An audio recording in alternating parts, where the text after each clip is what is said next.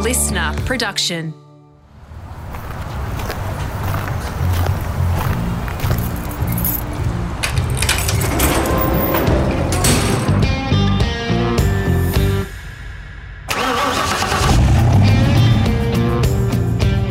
G'day, it's Rusty here, all set for part 2 of my podcast with Ryan Story, Chairman and CEO from legendary supercars team Dick Johnson Racing.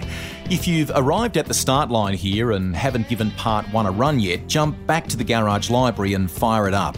From an industry-leading carbon neutral program to his early gravitation to computing and analytics that put him on a path to working with presidents and prime ministers.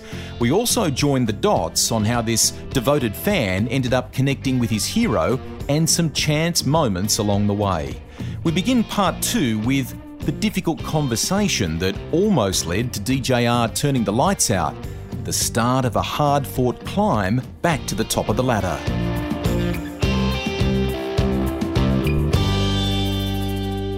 You had the very difficult conversation with DJ about having looked at it, looked at the state that it was in. I mean, it was remarkable, as you say, to think that it had gone from the highs of the Courtney title win just a few years ago to being, heavily debt-laden and more. But I think, mate, I'm right in saying you basically said, turn the lights off.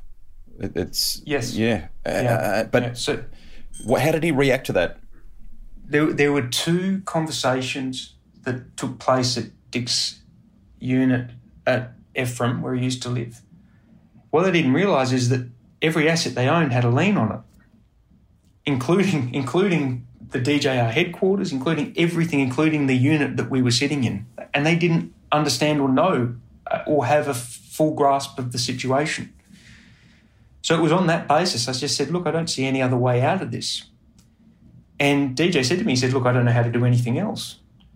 I said, well, and look, by that time I'd already moved up to Queensland, but what had happened and just to give you some background, that after Indy in 2012, I stepped back from the team completely and handed back my hard card. I had a disagreement with management at the time and stepped right back. And then had those meetings with DJ just to give him the real context of what was going on, and said, I'll do what's in your best interest and look after you. And he was adamant about looking after staff as well. That being a priority for me has come from it being the absolute number one priority for him. A necessity, yeah. And that was my advice, was to shut it down and to basically, there was basically no other option. And he said, look, this is in fact, not dissimilar to 2020. He said, look, this is all I know how to do and I want to keep going. And like I said, I just had one condition. I said, I'd already moved up to Brisbane at that point in time, or to the Gold Coast at that point in time. I said, the day we have a disagreement is the day I walk away. I said, I'll be transparent with you on everything, but the day that we can't, we can have disagreements, but if we can't work it out, that's the day I walk away. And we've never had a disagreement to this day. And that's how we got through. And that's how we got through things, to be honest with you. And the harder part of that conversation was then saying to Dick, Jill and Steve, I can't do this with Steve driving the car. We need to take Stephen out of the car. And Steve, to his eternal credit, he understood and appreciated that. Dick and Jill weren't ready for it. They weren't ready for it. And Dick was... And he is to this day, he was gutted that he felt like he hadn't given Stephen the opportunity that he deserved, given his natural abilities, which I think is fair in a lot of respects. But that was a difficult conversation, but one that Steve immediately understood. And then in the early days of 2013, Steve worked in with me hand in hand. And in the early days, I was writing up scripts for call sheets and scripts for Dick and for Steve to call all of our partners and people associated with the team every day. They'd have a daily call list. And for those 2 years, if you go on Speed Cafe or supercars.com or any of those places, you'll see DJR spokesman, because I still wanted to be that background person. I still wanted to be the person behind the scenes, the 2IC. And that was what I envisaged, that I could help Steve with business. He obviously had an understanding of motor racing, but we could continue the Johnson dynasty. And then Steve got his enduro drive with Erebus, and it naturally made sense for him to step back from DJR at that point in time. And to his credit, he's gone on to build Team Johnson, and they've had tremendous success in the Touring Car Masters Championship. I think they've won it 3 times. And in building the XD TCM car that they race now, Steve had a couple of wins at Bathurst there, which was just fantastic, great, and just wonderful for the whole Johnson family, given the 40th anniversary of the 1981 win, and then the effectively the replica that's still a race car was out there winning races as well. It was pretty special. So I think things worked out the way that they needed to, and certainly in the best way possible, all things considered. Crazy conversation, Ryan, to think that lifelong, die-hard Dick Johnson fan sits down with his hero and tells him, hey, we might be best to pull the pin on this thing, to call it a day. And you've turned it around, mate, to think that you, in a relatively short period of time, were able to, through that management that you talked about, ensuring that sponsors and people were with you, and that anyone that was owed money, you put a structure in place and put staff first and foremost. I mean, you got it to a point then that it became an attractive proposition ultimately to someone like Roger Penske, mate. It was remarkable. That's true. No, thank you very much for that, Rusty. I mean, look, I can't take all the credit there. DJR has always had wonderful people working for it, and Dick and Jilly and the family have been remarkable. But Ron Young in particular, the late Steve Brayback, there's so many people who are a part of the success that we've had in the period that I've been around. The Ben Croaks of this world.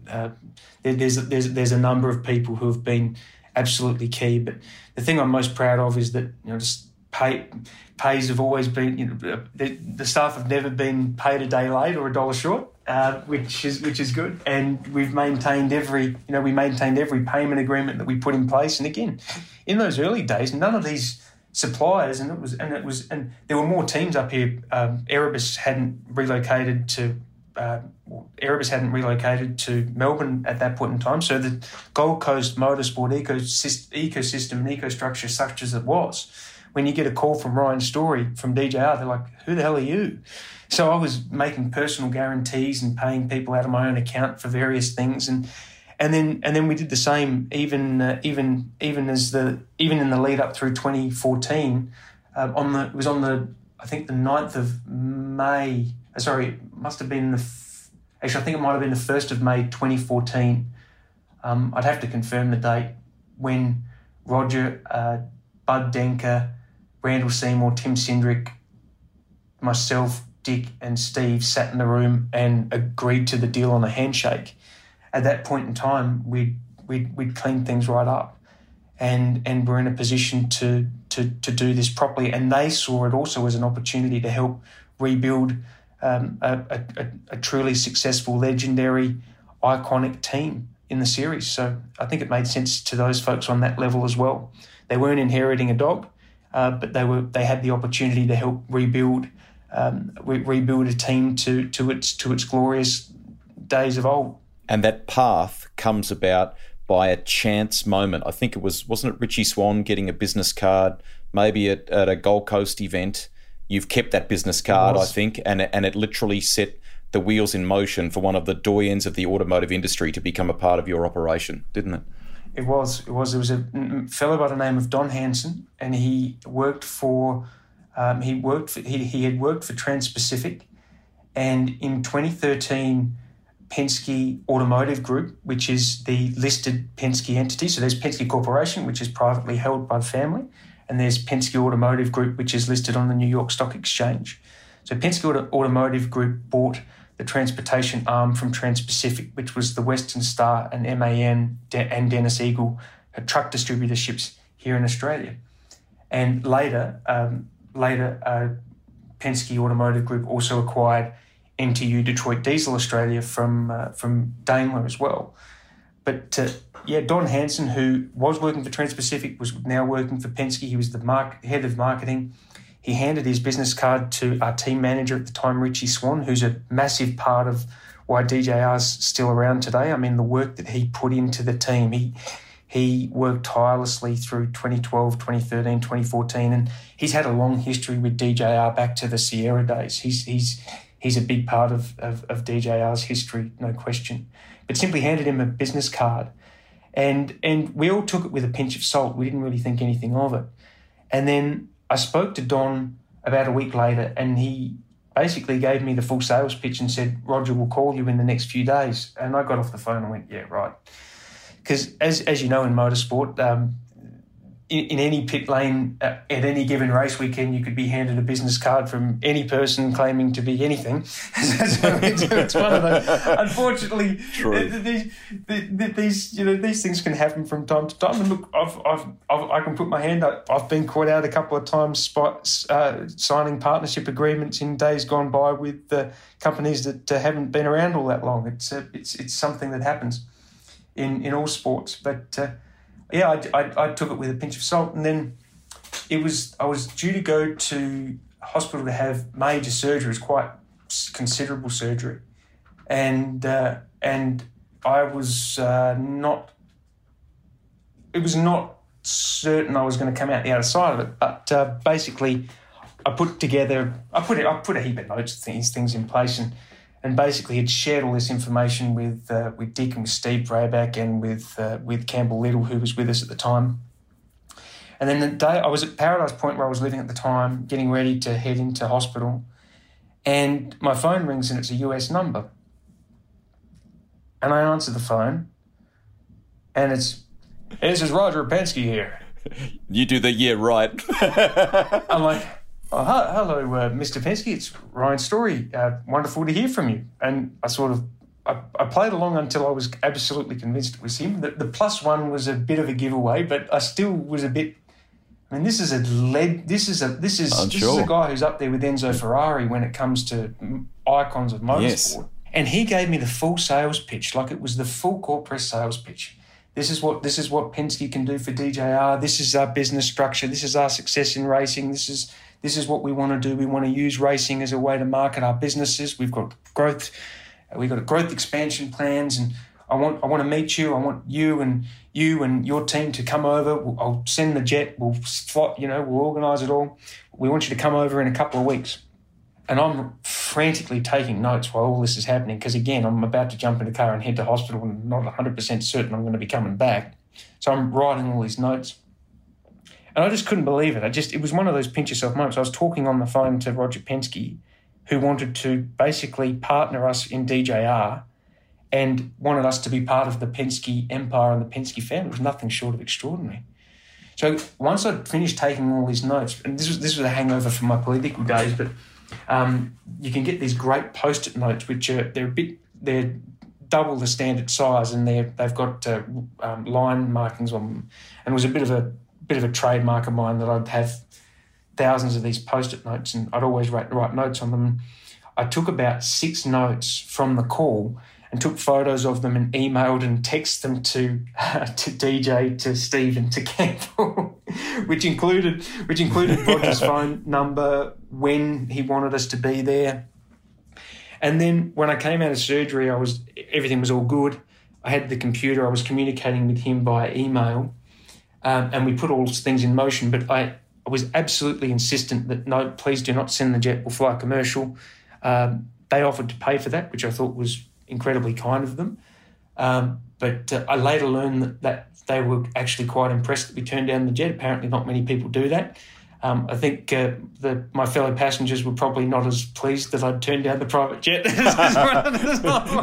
But it just didn't sit right with me to do that. But I later learned, just through having a close friendship with Tim, that it was all sort of thrust upon him. And before we met with them, he'd read the Supercars operations manual, but it was completely foreign to them. And I was to later learn that they turned down the Ford GT program, which Chip Ganassi took up, to race supercars instead. So what an incredible turn of fortune for us.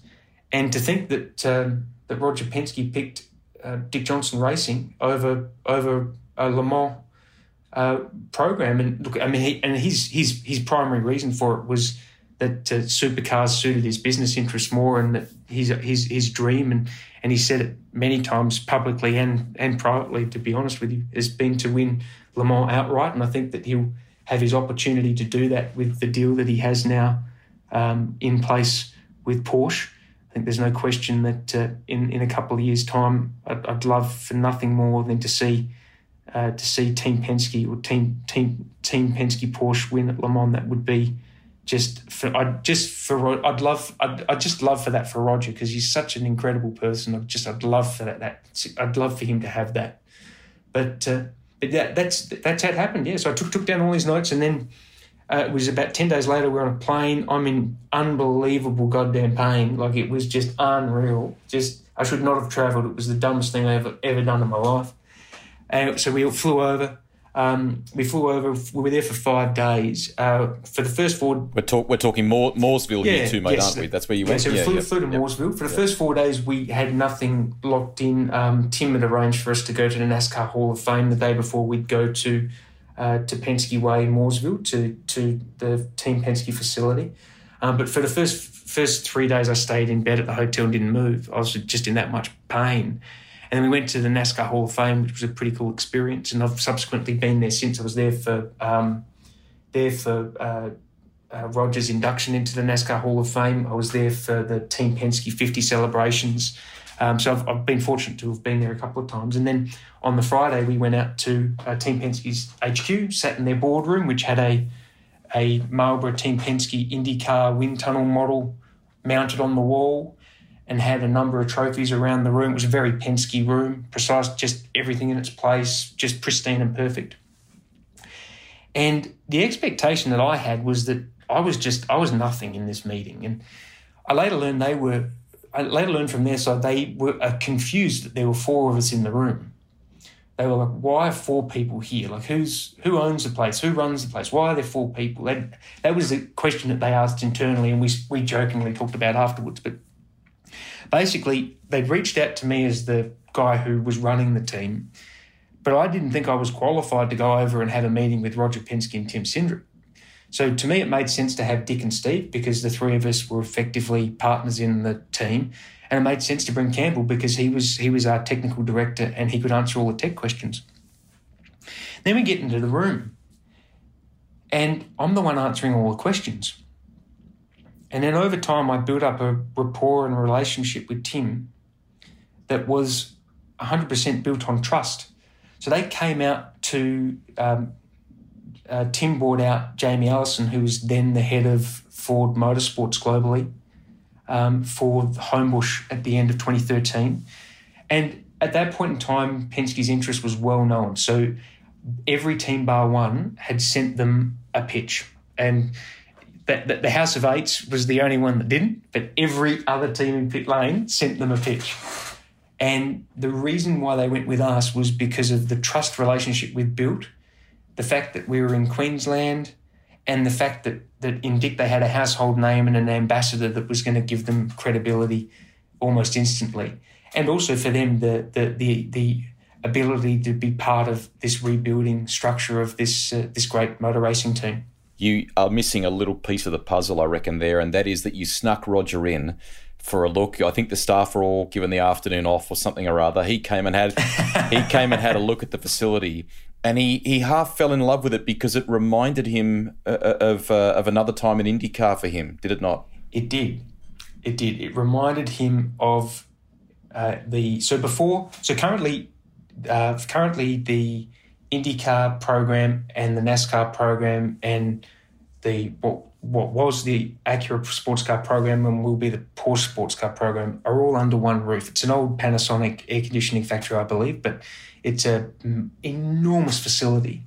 And Tim at the time of the merger was he was the president of Team Penske, the IndyCar team, and Penske Racing South, the NASCAR team, was separate. But where the IndyCar team was based was in Reading, Pennsylvania.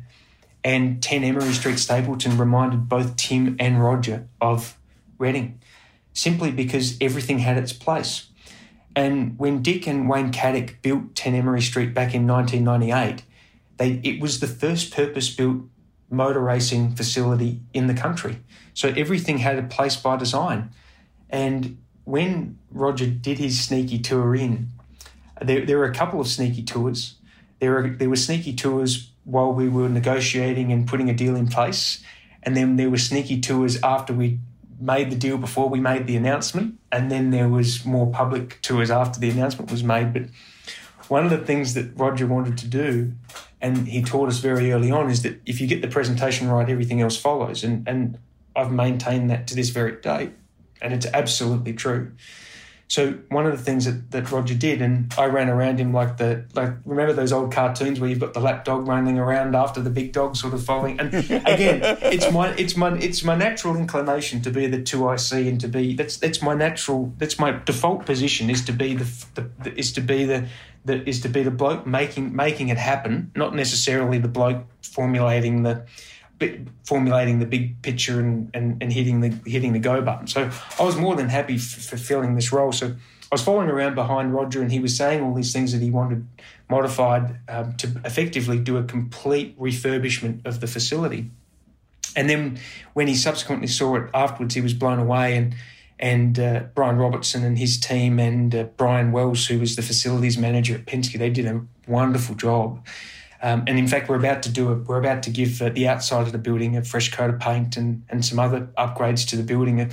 I've spent quite a bit of money this year just on capital investments, with CNC machining and some other things, just to again future-proof the business, and also just because it's the right thing for us to do, to invest back into the business and especially given that I've consolidated some of my other interests within the DJR entity.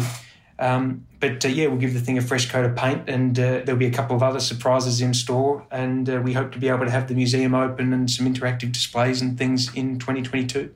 Hey, there is a little aspect of the timeline here that I'm not sure of the detail on, and you might be able to fill in the blanks for me.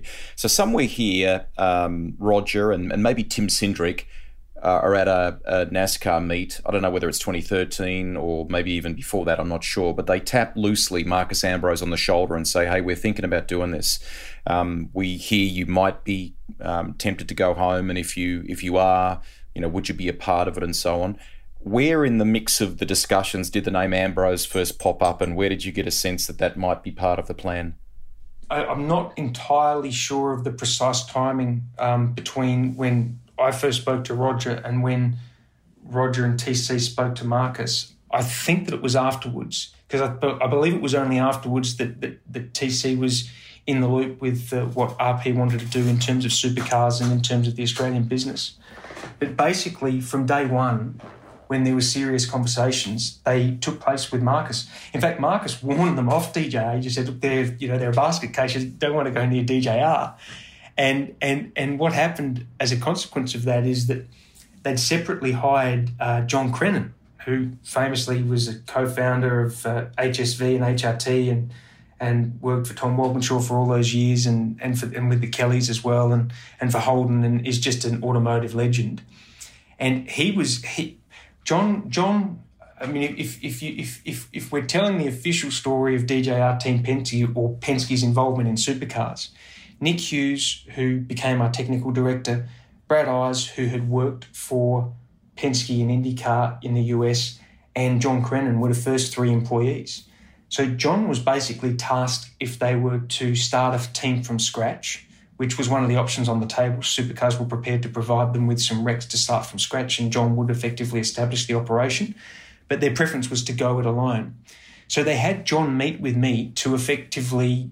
it was sold to me by Tim, and Tim's a brilliant leader. But it was sold to me as, we'd love for you to talk to John because we think there's a great opportunity for us to work with him, particularly on the commercial side of the business. But John was given very strict instructions. Eyeball the bloke. We want to know if he's any good. We want your opinion on him. And I later saw the email, and with all parties' permission, I later saw the email that John sent back, and in typical Creno style, it was comprehensive, and I think that was what sealed the deal. We had a very good rapport. I think that John saw that I had reasonable grasp of business and of motorsport, and a clear direction of what the team could do and where it could go, and where and also I think too, a part of what made DJR Team Penske so successful was oversharing, I suppose. Because I think there's nothing worse than, I sort of try to put myself in their shoes for a moment and think, imagine having a business that's 15,000 kilometres away at arm's length. Wouldn't you want to know everything that goes on? Wouldn't you want to know if there was a tree snake out in the garden? I shared everything with Tim to the point where we would email each other sometimes a dozen times a day, talk regularly, SMS regularly. There was nothing ever hidden from those folks, and I think that trust relationship was a big part of what got us to being DJR Team Penske in the first place, and then ultimately the success we had as a team.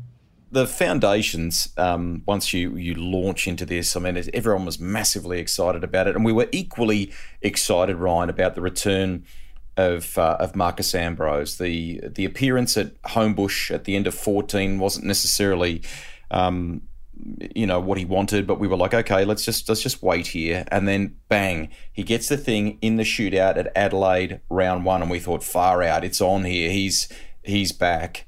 And it wasn't to be. He made a very difficult phone call to Roger to ultimately, after a difficult Grand Prix, to pull the pin. What was that process like from your side, trying to keep Marcus, or was it did you just sense that he'd made up his mind, it was not savable? What did you think? It's quite interesting reflecting on it. So we had Jeff Schwartz out here as our team manager, and he really set up the Penske way for us and showed us the way that Penske go about business and go about racing. And he's still just a wonderful friend. He and Annette are just wonderful people. And he and Marcus had formed a bond because, as exactly as you said, from very early on in 2013, discussions had been had, and Marcus had given Roger his word that if Roger entered supercars, he'd drive for him. But the decision that Marcus had made, he and Sonia had made already, is that regardless of what Roger did, they were going to pull a pin and come home at the end of 2014. That was the plan. So he was in this mindset and had been in this mindset and and been living this challenging life for a number of years of doing 38 odd race weekends a year, going from place to place with the two girls, with the family, and he'd had enough. I think it's a shame he was never given a car that he could have shown his true talents in. I think that if he was ever in a Penske Ford or in a Penske Dodge, he would have won oval races. He would have won more road course races. He would have found his way into the sprint, or whatever the hell they call it now, the playoffs. I think there's no question that he had that talent, but and by the same token, in 2014 when he came out to Homebush, after he drove the car at Lakeside, he did a rides day at Lakeside before he did a test day at QR.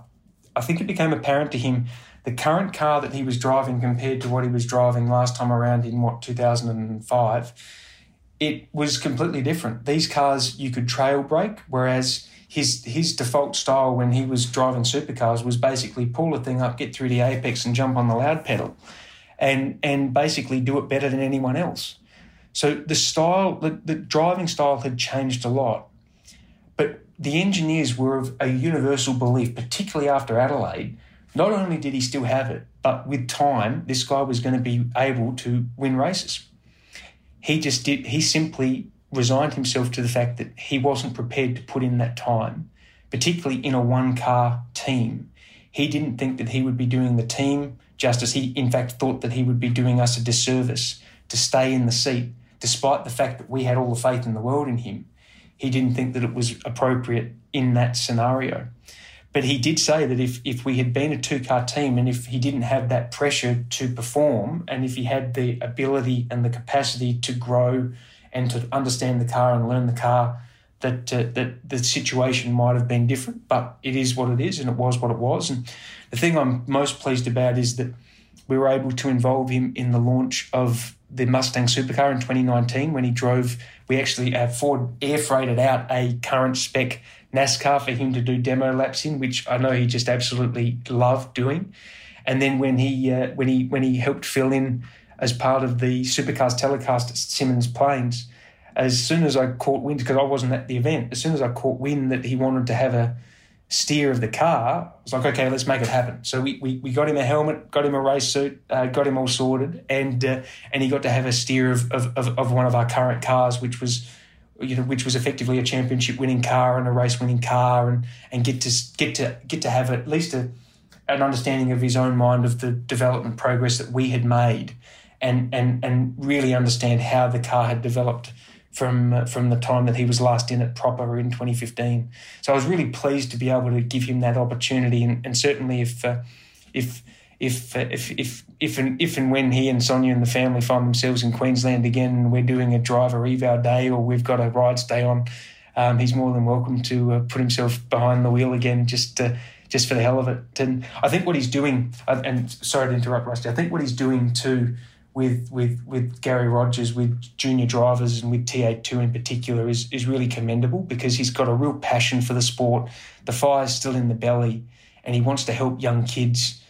He wants young kids to benefit from his experience, and he also wants to obviously help them achieve their full potential. So it's a real credit to him. I think that anyone who can have success in a chosen field and then elects on their own and on their own accord to give back, I hold those people in the highest regard.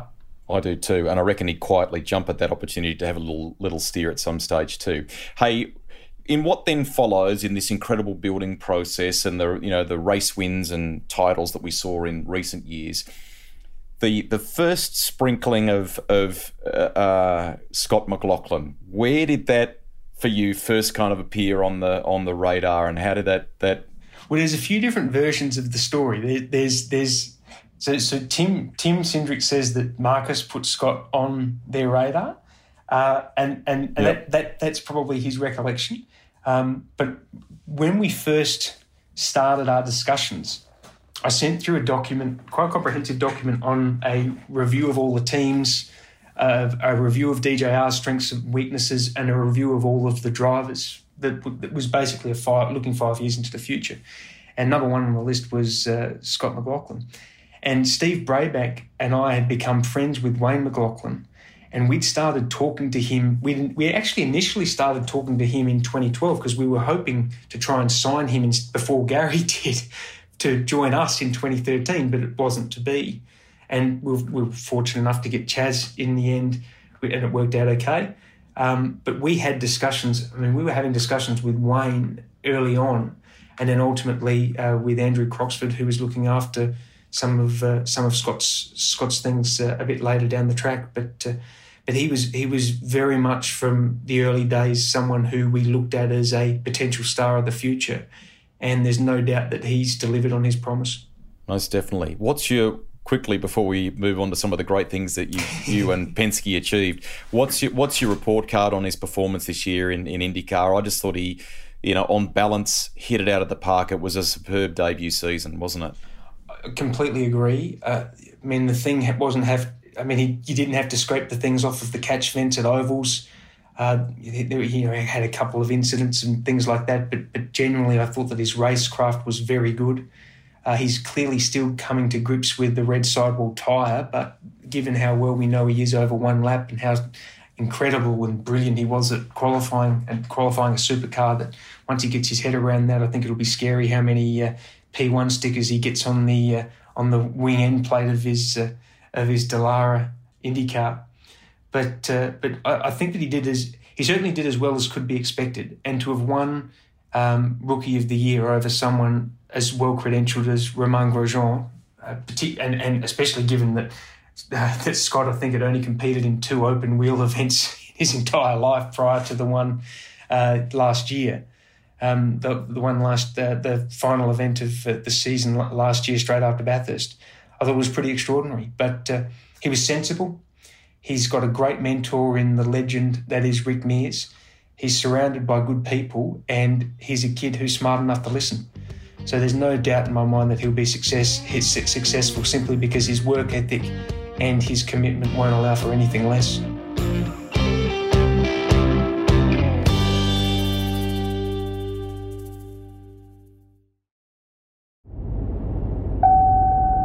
I auditioned to be the voice of Alexa. Didn't get the gig. Why? They said I was too robotic and didn't show enough genuine emotion. Sad face emoji. Crying face emoji. Genuine emotion emoji. You get the business collectively as a group out of trouble. You get the automotive icon in Roger Penske involved. All these building blocks, the sum of many parts that you talked about in life before start coming together. What's the moment, the first sweet taste of success where you really thought, this is incredible, this has absolutely come together here, and you could not rest on your laurels, but just take a moment to go, we're doing it. It's a winning machine, a winning combination. Well, there were a couple of false starts. So in New Zealand in 2015, Scott Pye got a podium and Roger was there for that race. So that was unbelievable. It was a sense of relief that we were making progress, because it had been a really, really tough year. But third place for Roger Penske is the same as second. It's you haven't won, and it's binary. You've won or you haven't. It's pretty simple. There's no prizes for coming second. So there's a great story of I think it was Perth that year where Roger was out because MTU have a lot of customers in the mining sector, so it was an opportunity to meet with a lot of the Penske business customers. So he came out and we finished in the 20s, and on the ride back to the airport, Roger made a remark about how that wasn't something he was used to. It was maybe a little bit more colourful than that, but certainly New Zealand at Pookie in 2015, that podium, I thought, okay, we're just, I think this could be the start. And then the following year, when we went back, because we had a DNF at Bathurst, which was unfortunate. Marcus wasn't quite as quick as some of the other co-drivers, and we got him out of sequence with the co's, so he was up against main, so we lost a bit of track position, which was ultimately going to hurt our end result in the race anyway. But we had a power steering failure that put poor Scotty Pye on the wall at the grate, basically at the highest G load you can, at the highest G loads we have in our championship. And let me tell you, there's nothing worse than the responsibility to first have clarity on the safety of your driver when they've been in a huge accident like that. Make sure they're safe. Then follow up with their respective partners and family, meet them at the medical centre, follow them to the hospital, make sure they've got the appropriate care and all. My whole world stops, and I think it's the same for any team boss. My whole world stops if one of my cars has been in an incident and potentially someone could be injured. And Scotty cracked a couple of ribs, and then at the following event at Gold Coast, he had to have a nerve block put in, and I went with him to that because, again, I think that duty of care to drivers and even to staff if they're injured, if that happens. And it does happen from time to time.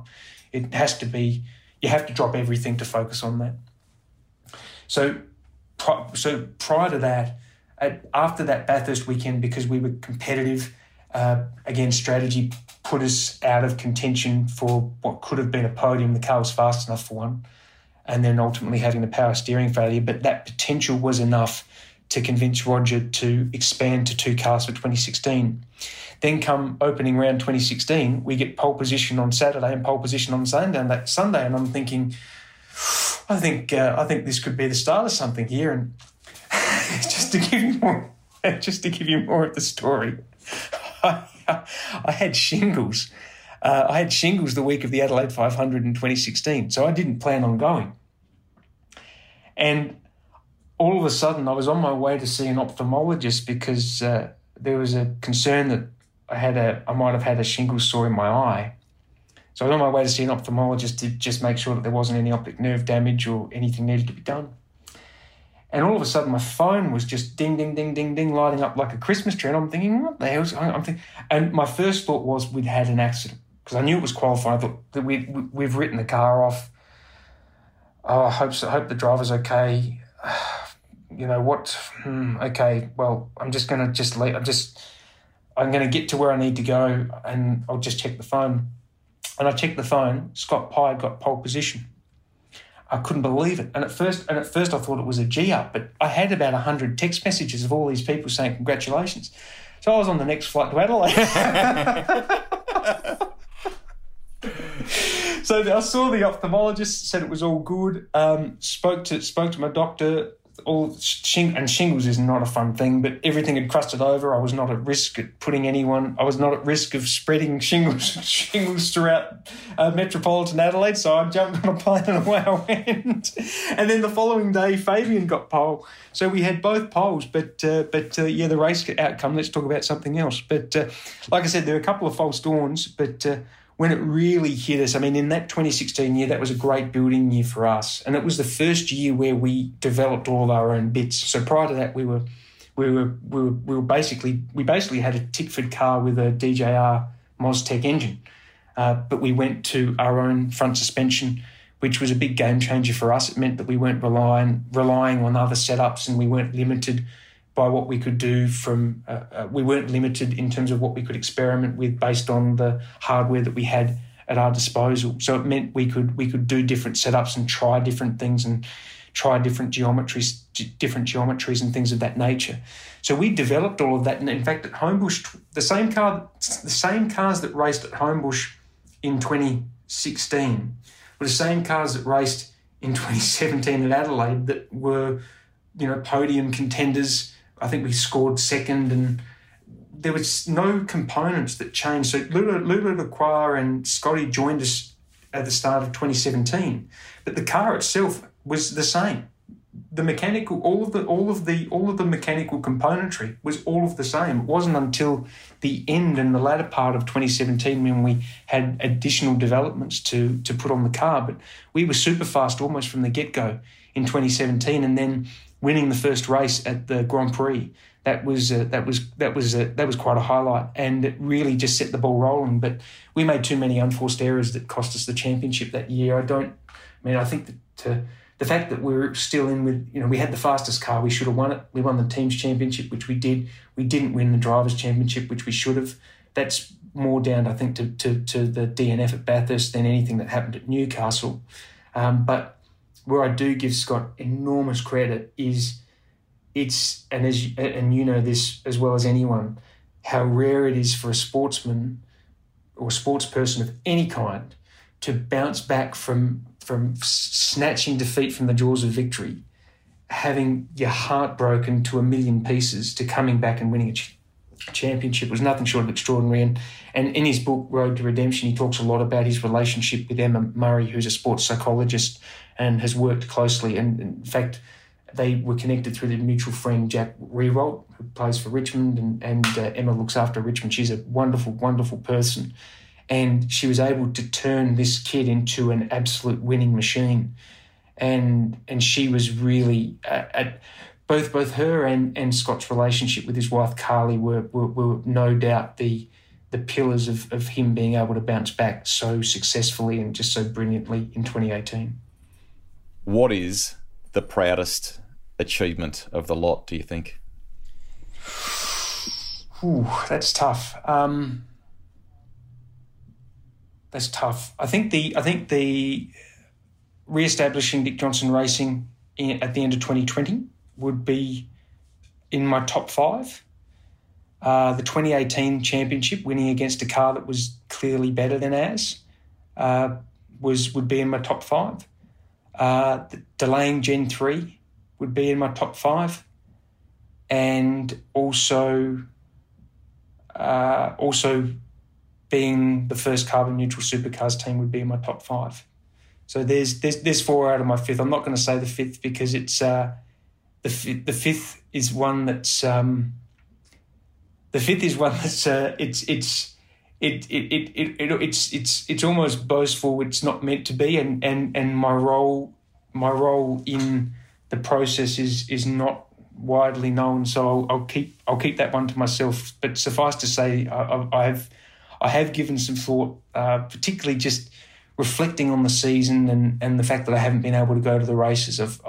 And I'm also putting pen to paper and putting some words together for a book that will come out next year. That will no doubt be on the discount shelves the following week. No, it won't. But that's 4 of my top 5. Yeah, 2018. Oh, sorry. Well, actually, I'd even change that. I'd instead of the hidden fifth one, I'd say bringing Mustang and Ford back into the sport. So they would be my top 5. Ford and Mustang, the 2018 championship win, delaying Gen 3, being carbon neutral, and Penske. I think that might even be different to the 5 that I listed before, but they're the top achievements anyway. I might have to put pen to paper and actually put together the definitive list. All are incredible achievements, mate. Absolutely incredible achievements. I don't know, you may not want to cover this. Fabs, I sensed when he came on the pod recently, has moved on and doesn't really want to cover it. For others, it remains still a pretty emotive subject, and that is Bathurst 2019. What happened is well documented. What I'm kind of interested in, with the benefit of time, is how you frame it or perhaps compartmentalise it now. So it's something I still live with to this day. It's caused me tremendous health issues. It's been quite a journey, and it's been a healing journey in a lot of respects. But the reality is I could tell the story, Rusty. There'll be half of your listeners who will believe it, and there'll be a half who will never believe it. But suffice to say, I've been successful in some defamation action based on some comments and some commentary that people have made based on my role in it. But with the benefit of hindsight, I do take responsibility for it happening, because it happened due to my negligence more than anything else. And the reason why I say that is because it was an unusual pit stop. It was an unusual double stack, because at the time the 12 car was overheating, and we thought that the thing was going to cook itself at any point in time. And at that point in time, we'd had the engine come out of 17 Saturday after the shootout, which also was having similar issues. So we were seeing the same thing in the telemetry. We were seeing the same issues with oil and water temps going up. And we thought the thing was eating water, and we thought that we could have been in all sorts of trouble. So we started putting plans together we had a pressurised water vessel, which I was helping Josh Silcock fill in. So I wasn't where I needed to be. So normally what would happen under a double stack or under a safety car is that, as part of the strategy planning, and it happens before the event and in real time during the event, you set your lap windows for when a double stack would be called by default, if a certain lap count is reached. And we'd reached a lap count where it was a default double stack. But when that was called, the engineer for car 12 was on the pit wall. And at that point in time, we didn't run an intercom system that allowed for multi-channels to be heard at the same time. So he was talking so the safety car had been called by Tim Schenken, and Mark was talking to Fabian on the radio saying, Debris. I don't know what. I still to this day don't know why he said debris, neither does he. But he said, look, we don't know where it is. And the reason why he said I don't know where it is because while he was talking to Fabian, he was standing out on the pit wall without access to the intercom, without access to a big screen, and he spoke over the top of Tim when Tim said, we have a car off at the last corner. So while that was happening, at that point in time, he was on the top of the hill, and the 17 and the 88 were quite a way ahead. I was helping Josh fill up the water and fill up and pressure the water vestibule to put water into the car. So I was not in a position where I could see the car slow on Conrod, because if I had seen it, I would have jumped on the radio and said, go faster. It would have been somewhat more colourful than that. And in fact, after the fact, I said to, I believe it was Andre who was behind him, I actually said to him, and I said it jokingly, but only half jokingly, why didn't you send him? Because there was no reason for the car to be going that slow down Conrod. In fact, we thought that the car had stopped. So when the 17 came into pit lane, I was still, again, and this is where I state as the director of the team, as the team principal at the time, I was negligent. I was not where I needed to be, where I could have intervened. I was still assisting, again, because it's just my default natural inclination, particularly when we've got a problem. I want to know the problem. And part of that too is to relay to key stakeholders. I mean, Roger was there, for goodness sake. So I had Roger and DJ there. I wanted to make sure that I knew exactly what was going on to be able to relay it to them in real time. And then I remember both Roger and Dick asking me afterwards, what the hell happened? And I didn't know. And the first time I saw it, the replay of it, was basically when I did the interview live with Murph. So I saw the replay and just went, oh, Jesus. And then got the tap on the shoulder and I'm live to air doing an interview just going like a deer in the headlights, looking like a complete idiot. But we honestly thought the car had stopped. And so much so when the 17 entered pit lane, Ben Croak, who's the car controller and was team manager, now team principal, he spoke to Fabian. So he spoke to Fabian. Fabian was at the chase. But our expectation was that he was right behind the 17. He was going to be basically only a few seconds behind him. So he said, mate, you're going to be double stacking, pull up alongside Red Bull or something to that effect. But at that point in time, he was in the chase, not in pit lane. So when the 17 rolls in and the 12 doesn't, we're all going, what's going on? And yeah, our initial thought was the thing had cooked itself and he basically had parked on the side of Conrod. But then again, later when seeing the footage, I was lost for words. And I went through quite a comprehensive process just in terms of trying to understand what the ramifications of that were. Did it impact the outcome of the race? My personal belief is that it impacted from third back. You know, when we finished that cycle of pit stops, the 88 was ahead of the 17 and basically the 97 was behind. 17 and 97 opted to save fuel and hope for a safety car. After a couple of laps, the 88 said, bugger it, let's build up a lead and march on. So when looking at it from that perspective, I don't believe it changed who came first or who came second, but I do believe it impacted who came third and lower. But my biggest regret, and I'll never let it happen again, was that I was in the wrong position. I was not doing my job by not being where I should have been to have been able to react and intervene in that situation. And since then, we have an intercom now that has all of the key people connected. We have the ability for us to communicate with each other is significantly enhanced as a consequence of what happened that day. Because I think if we had that same system then, it wouldn't have happened. There would have been the capacity for one of the junior engineers or one of the junior woodchucks who was at the data stand who was able to see the car speed, because the car was doing about 100 k's or something like that down Conrod. Would have seen it and would have been able to flag it to someone's attention and we could have intervened accordingly. How much did the fallout, the heat around this whole subject affect Roger? Well, Roger was in the same boat as me. I mean, after the cars had both stopped, he said to me, what happened? And I said, I honestly don't know. I said, I need to find out. So it was a few minutes after that we were reviewing back and scrolling through Telem and saw that the car had slowed down, and slowed down incredibly so. And then it was after that we saw that replay and knew for sure what had happened. And to be honest, I was horrified by it, to be honest with you. What about the fact that you, as a group now, I mean, you've talked before about COVID, the impact that it had, and Roger's, and the Penske Group's decision to move on. As a group, you have too. You still, I think it's clear, Ryan, from the approach in pit lane and what you do, you retain some of the Penske touches. That's obvious. Do we miss him and the Penske involvement in the sport? Oh, for sure. I mean, like I said, he's up there with Enzo Ferrari in terms of legendary motorsport icons. I mean, in terms of what he's achieved in motorsport, he's almost without peer. So we're better having had Roger Penske in our championship as much as we're the lesser for not having him as part of it today.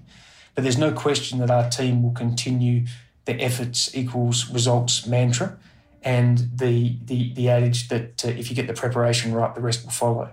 And we want to continue to be the benchmark team on the track and off the track. The results this year were part of a building year and a lot of changes for us in terms of bringing in new drivers. And we clocked up 6 wins and a number of podiums. Anton got the pole award, so there's plenty of promise as we lead into next year, which we're really, really excited about. But it goes without saying, the quality and calibre of our team we hope to maintain for a very long time. And that's part of what Carbon Neutral is all about. It's part of about what our involvement with charity is all about. We've got this unbelievable platform of people who are passionate about our team, passionate about what we do. We need to take advantage of that platform for good.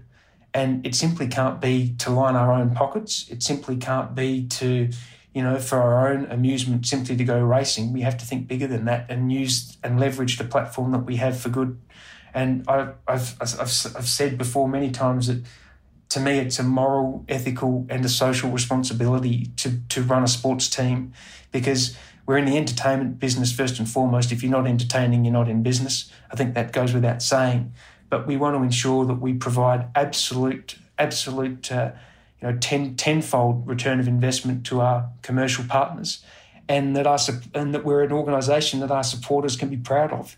They can wear their Shell V-Power Racing Team polo shirt like I am today, and be proud to do so. And that's the culture that we want to have, and that's the team that we have. And all of that comes back to Dick and Jilly, really. I mean, they're the two who have been around for all of them. And the team started as the people's team off the back of just race fans, people watching the 1980 Bathurst 1000, calling up Channel 7 and offering up this bloke who'd taken a second mortgage on his house money so he could keep going racing and take it up to Peter Brock. And even Plastic Pemberton saw the sort of potential of having with Moff now in a rotary with the RX-7s, even Plastics, I know another Pembo, so probably even Plastics saw the potential of having someone like Dick flying the blue oval Ford flag. So being the people's team and having that social, ethical, moral responsibility, I think, is so critically important. And I think it's what our supporters expect of us. Couple to finish. The car for you, whether it be from Dick Johnson Racing, from the DJR Team Penske period, there's a couple of special ones in all of that, but what's the one for you? I'd have to say the 2018 championship winning FGX Falcon, because it's the last Falcon. It's a championship that we won through incredibly hard work. That was the hardest, toughest championship of all of them. That's the car. I've got a massive soft spot for Sierras. We've got Paul Linfoot building a replica Sierra using DJR's original show car from the 80s, and he's basically the best Sierra expert, Sierra RS 500 Cosworth Group A expert in the world. So that to have him build it, it couldn't be in better hands. So we look forward to getting that car back at some point, because I reckon that'll be a real thrill out at ride days, when up against potentially Gen 3 cars and our current cars and the Sierra with a passenger seat in it. I reckon that'd be a hell of a thrill. But definitely. Sorry to interrupt, but definitely the 2018 FGX Championship car and the Sierras and as I mentioned before, the EL Falcon. I think that's just I've just got a soft spot for that car. It just looks so good. Now, speaking of soft spots, you've got some great memorabilia too, mate. I think from Senna helmets, there's Schumacher and Webber race attire, in addition to supercar stuff, and some beautiful artwork, I should point out too. Have you got your eye on something, or is there another one that you will just never let go of? Is there a piece of memorabilia that's close to your heart for a reason? I'm a huge fan of Tazio Nuvolari, who is considered the best there was, the best there was, and the best there ever will be. He's an Italian driver. He drove for Alfa Romeo and drove for Auto Union. This is all pre-Formula One. And I won't say which trophy he won, but he won He won Targa Florio and won a number of Grand Prix, and yeah, he's just an absolute legend. And a symbol, one of his personal symbol was a turtle with the letters TN in it. And I've been to the Tazio Nuvolari Museum at Manteo in Italy, which is just spectacular. But I own two trophies that Tazio has won. Tazio won that are of significance in terms of motorsport that will be taken from my cold dead hands. I want to be buried with them. They're pretty special to me. Very cool. You've alluded to. Actually, I probably won't be buried with them. They're too important. They need to be. They should be on display for everyone to see. They're pretty special. They're pretty special items. Amazing. Hey, you've alluded to your health a little bit during our chat here. You're not big on talking about that. I understand it. Probably I want to just finish by saying, mate, are you okay health-wise at the moment? Because you missed Bathurst and we would love to have seen you there. Yeah, I was gutted to not be able to attend, but I'm fully expecting to be at all 13 events next year from Newcastle on, and I just can't wait. But no, health is good. I just need to look after myself a little bit more, which I'm not very good at doing. and I think that if I do that, I'll be just fine. But can't wait to get to Newcastle. We've got a big break between now and March, and plenty of time to think about how we can come out firing on all cylinders. Really looking forward to it. It's been a wonderful chat, mate. Thank you so much. I wish we were face-to-face for it. Congratulations on everything you've done, from, amazing work in the political arena to channeling some of the learnings of that into motor racing, and to being a very significant cog in the machine that has achieved so much. And I know you do some great things philanthropically as well in the area of charity and so on, and for that you're to be congratulated as well. Thank you so much for talking to us. No, thanks, Rusty. It's been an absolute pleasure. And may I just say, a lot of people don't know this about you, but it comes across whenever you're on telly. But for those who know you and have the privilege of calling you a friend, you're one of the most kindest and most compassionate people I've ever met. You've always got a nice word to say about everyone. You always take the time to see how people are doing and to check in. You're a great bloke, mate, and it's been a pleasure to be part of Rusty's Garage, and it's an even greater pleasure to call you a friend.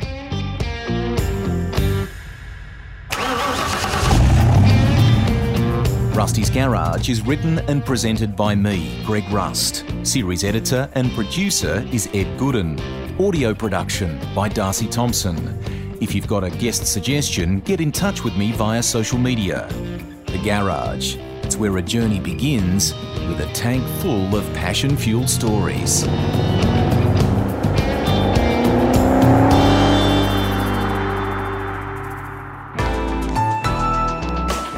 Listener.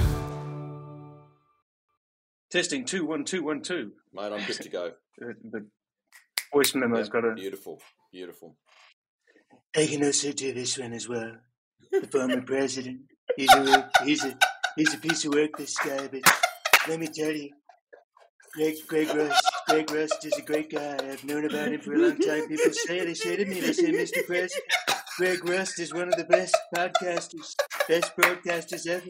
He's just one of the best there ever is. So naturally, I agreed to come on the show. I just had to do it. This is fantastic. That's awesome. Listener.